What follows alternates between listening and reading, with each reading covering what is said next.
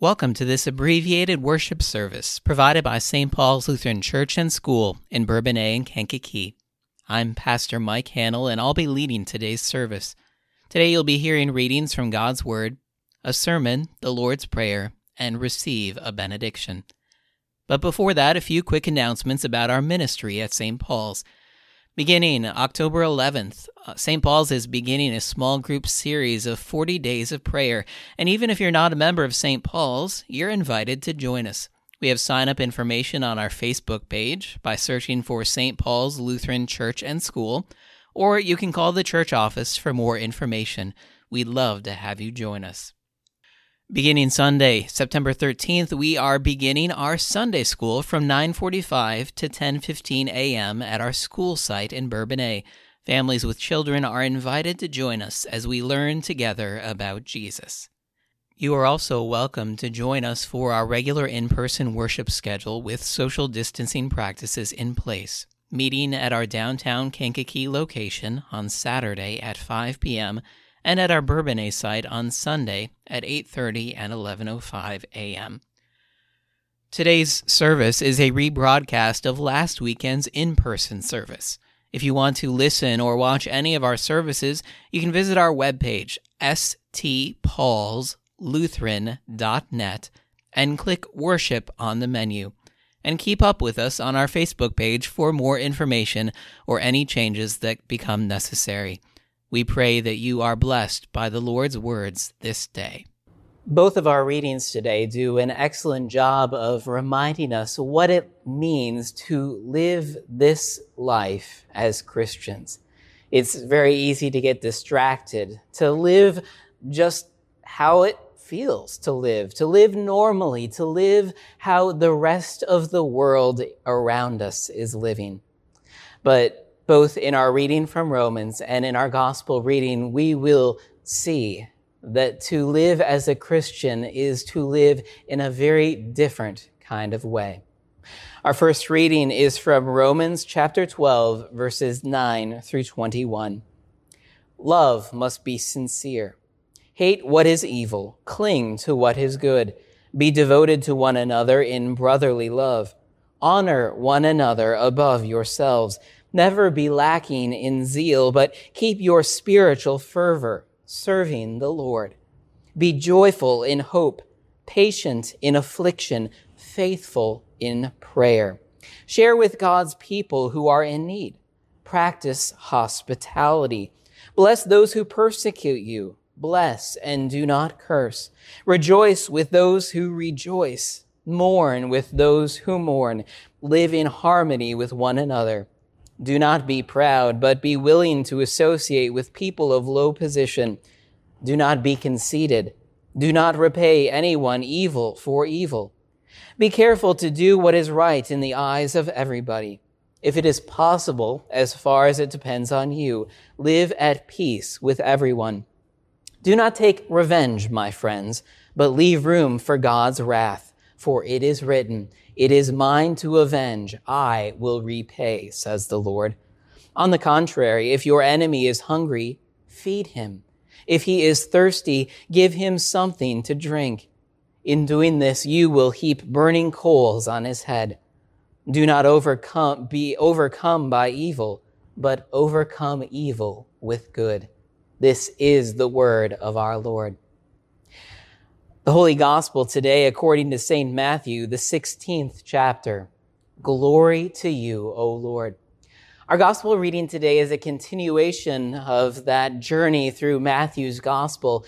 And last week we heard that wonderful confession that when Jesus asked his disciples, "Who do you say I am?" Peter was able to articulate very clearly that Jesus was the Christ, the Son of the living God. But in our reading today, we find out that even though Jesus was identified as the Christ, his own disciples didn't understand what that really meant. And because they didn't understand who Jesus really was, they also didn't understand what Jesus meant for them and their own lives. From that time on, Jesus began to explain to his disciples that he must go to Jerusalem and suffer many things at the hands of the elders, chief priests and teachers of the law, and that he must be killed and on the third day be raised to life. Peter took him aside and began to rebuke him. "Never, Lord," he said, "this shall never happen to you." Jesus turned and said to Peter, "Get behind me, Satan. You are a stumbling block to me. You do not have in mind the things of God, but the things of men." Then Jesus said to his disciples, "If anyone would come after me, he must deny himself and take up his cross and follow me. For whoever wants to save his life will lose it, but whoever loses his life for me will find it. What good will it be for a man if he gains the whole world, yet forfeits his soul? Or what can a man give in exchange for his soul? For the Son of Man is going to come in his Father's glory with his angels, and then he will reward each person according to what he has done. I tell you the truth, some who are standing here will not taste death before they see the Son of Man coming in his kingdom. This is the gospel of the Lord. Praise to you, O Christ." Please pray with me. May the words of my mouth and the meditations of our hearts and the actions of our lives be pleasing in your sight, O Lord, our rock and our Redeemer. Amen. Our gospel reading today, as was said earlier, is really a continuation of last week's gospel reading. And so the sermon today is also kind of a continuation of what Pastor Copen talked about last week. If you remember in the gospel reading last week, it was all about Jesus' identity. Jesus asked his disciples, "Who do you say I am?" And obviously the response Jesus was going for was not simply, "What is my name?" but who am I really? Why am I important? Why am I significant? Why do you call me Rabbi? Why are you my disciples? And the answer to that question was said by Peter, and he got that answer 100% correct. Peter said, "You are the Christ, the Son of the living God." And Jesus did commend Peter for that answer, but he also told Peter and the rest of the disciples that answer didn't come from himself. That answer came through the revelation of God, that it was the Holy Spirit that brought that answer to Peter, because that was not the answer of human wisdom. It was the answer of faith. That Peter and the rest of the disciples were able to see Jesus for who he was, to interpret all of the signs that Jesus had performed, and to say, "This is really who you are. You are God's deliverer. You are our Savior." And Jesus showed that he was just that in his life. But today, our gospel reading, it hinges not just on properly identifying Jesus, but on properly identifying ourselves. For if Jesus is the Christ, then all of us who follow him are Christians. Well, what does that mean? To a lot of people today, what it means to be a Christian, it could mean any number of things. It might mean you're just a good person. It means you try to do the right thing. It means you're a person of love. It might mean that you read your Bible, or you pray, or you are in church. And while all of those answers might have a little bit of truth to them, Jesus shows himself as the one who truly defines what a Christian is. If you had a problem with your car, who would you go to figure out what was wrong? Now, you might have a friend or a family member who might know a lot about cars, but ultimately you probably would end up at a mechanic, because that person would be able to tell you what's going on. Or if you have something wrong with your body, you feel that something is going on with your health, what are you going to do? Now, you could Google the symptoms, but I don't really recommend that. Instead, the best thing to do is to go to your doctor. And your doctor, a medical professional, will be able to tell you what's going on. Finally, if you have a legal issue, who are you going to consult for advice? You're going to go to a lawyer. And so, for all of us, as we kind of are wrestling with what does it mean to be a Christian, is there any better person to go to than Jesus himself? For he is the one who defines what it is to truly be a Christian. And he gives us that answer today. Jesus says, anyone who would come after me must deny himself, take up his cross, and follow me. This is what it means to be a Christian. This should be our motto for all of our lives as his disciples. But as we listen to Jesus' response, it says something not just about ourselves, but also about him, that his identity as Christ and our identity as Christians are closely intermingled. And with that comes one really important piece, the cross. See, you cannot know who Christ is without the cross. And you cannot be a Christian, you cannot understand what our life must look like without the cross. Jesus made that clear to his disciples. Even though Peter properly identified Jesus as the Christ, Peter didn't know fully what that meant. Because as Jesus went on and told his disciples that as the Christ, he must go to Jerusalem, and there he would suffer, die, and rise again on the third day. Having said that, Peter and the rest of the disciples were taken aback. They were confused because this didn't sound like what the Christ was supposed to do. If Jesus was the Son of the living God, why should he suffer and die? And so Peter took Jesus aside and said, No, far be it for this to happen to you. Over my dead body will you suffer and die. But Jesus wasn't giving his disciples options. He was telling them, this must happen. This is who I am, and this is what I must do. Peter probably didn't want to see any of those things happen to Jesus because he loved him. But also, perhaps, at the back of Peter's mind was the thought that if this is what is to happen to Jesus, then what must I, as Jesus' own disciple, suffer? What must happen to me? If Jesus is going to his suffering and death, then those same things are going to happen to me, and I don't want that to happen. Peter was questioning the role of the cross, not just in Jesus' life, but also in his own. But just as that cross was necessary for Jesus, so the same cross would be necessary for each and every one of us. Martin Luther put it this way. He said, he who is not a Crossian is not a Christian. Martin Luther was expressing that truth, that the cross is so central to who we are that without it, we cannot be a Christian. But what does that cross mean? What does that look like in our lives? When Jesus says, he who would come after me must deny himself and take up his cross, well, people in his day knew what that meant. We today think about suffering, that the cross and suffering go hand in hand. And while that's true, that's not all of it. See, the cross probably will entail suffering, but the cross is not for the sole purpose of suffering.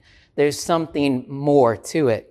The cross was in the first century known as a very cruel and unusual means of execution. The cross was to bring about death. And so as we think about the cross and what it means for us, it might mean suffering, but it undoubtedly will mean death. That might give us pause and say, wait a second, now I understand why Peter didn't want this to be a part of Jesus' life, why he didn't want it to be a part of my own life. But if that's where you're at, then you are guilty of the same problem that afflicted Peter. See, Jesus said that he must go to Jerusalem, and there he would suffer, die, and rise again on the third day.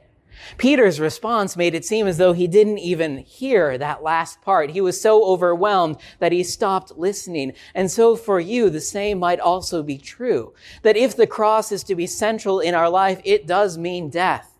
It means our death. But that's not all it means. The cross is for us also our life. When Jesus would talk about the cross, when he would talk about what he was going to suffer, he always stated with that he would also rise again. That central to the cross is not just suffering and death, but connected to it is what happens on the third day. Even though these things are separated by days, to Jesus, they're all one and the same event. See, Jesus' death didn't have to happen.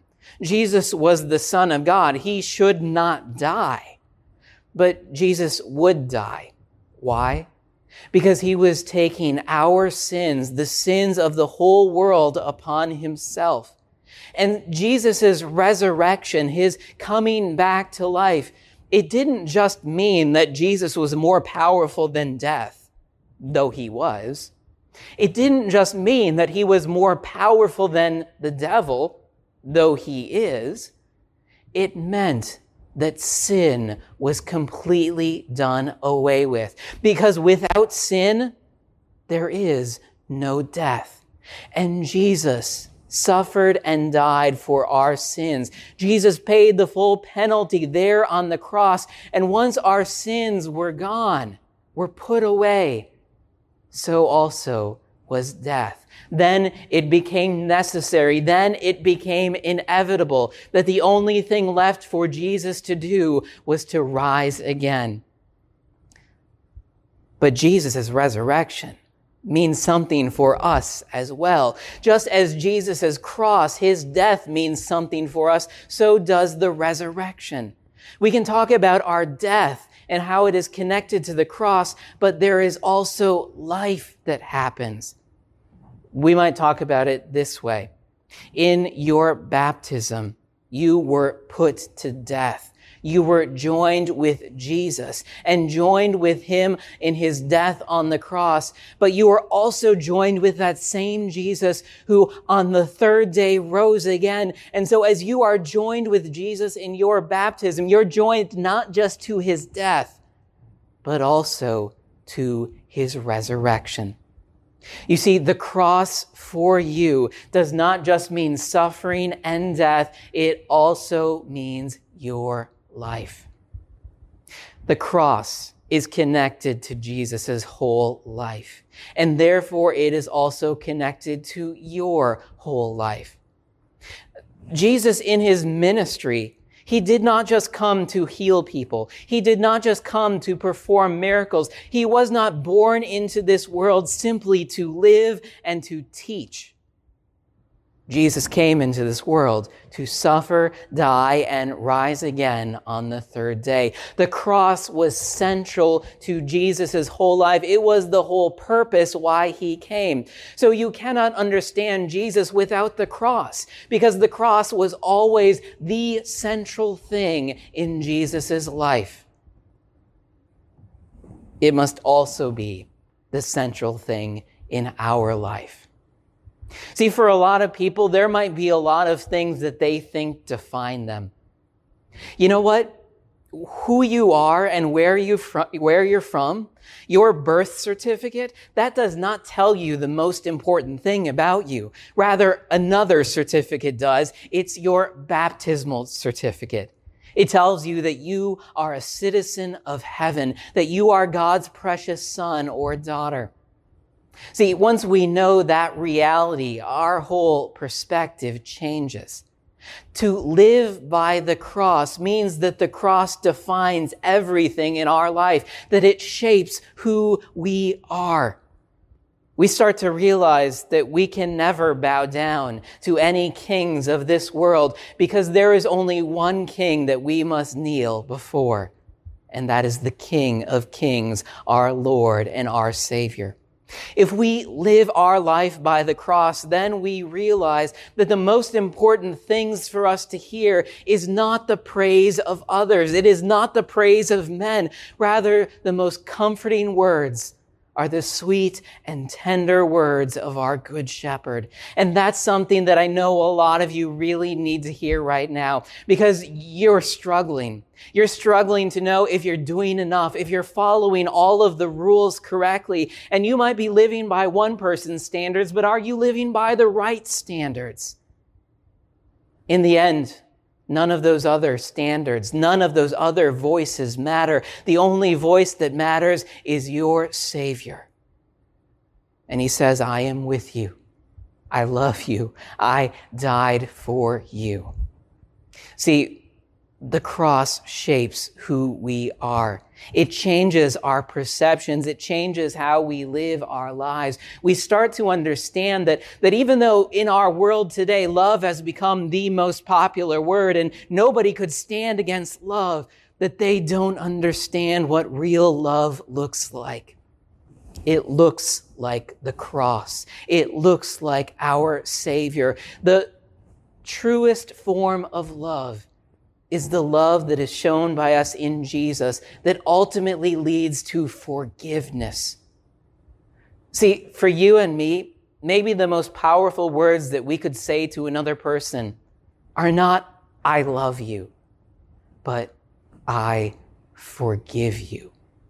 Because we know that we are forgiven because of what Jesus has done. Or maybe you heard those words that Paul said in our epistle reading today. Maybe you struggle with them. That Paul teaches us what that life of living by the cross looks like.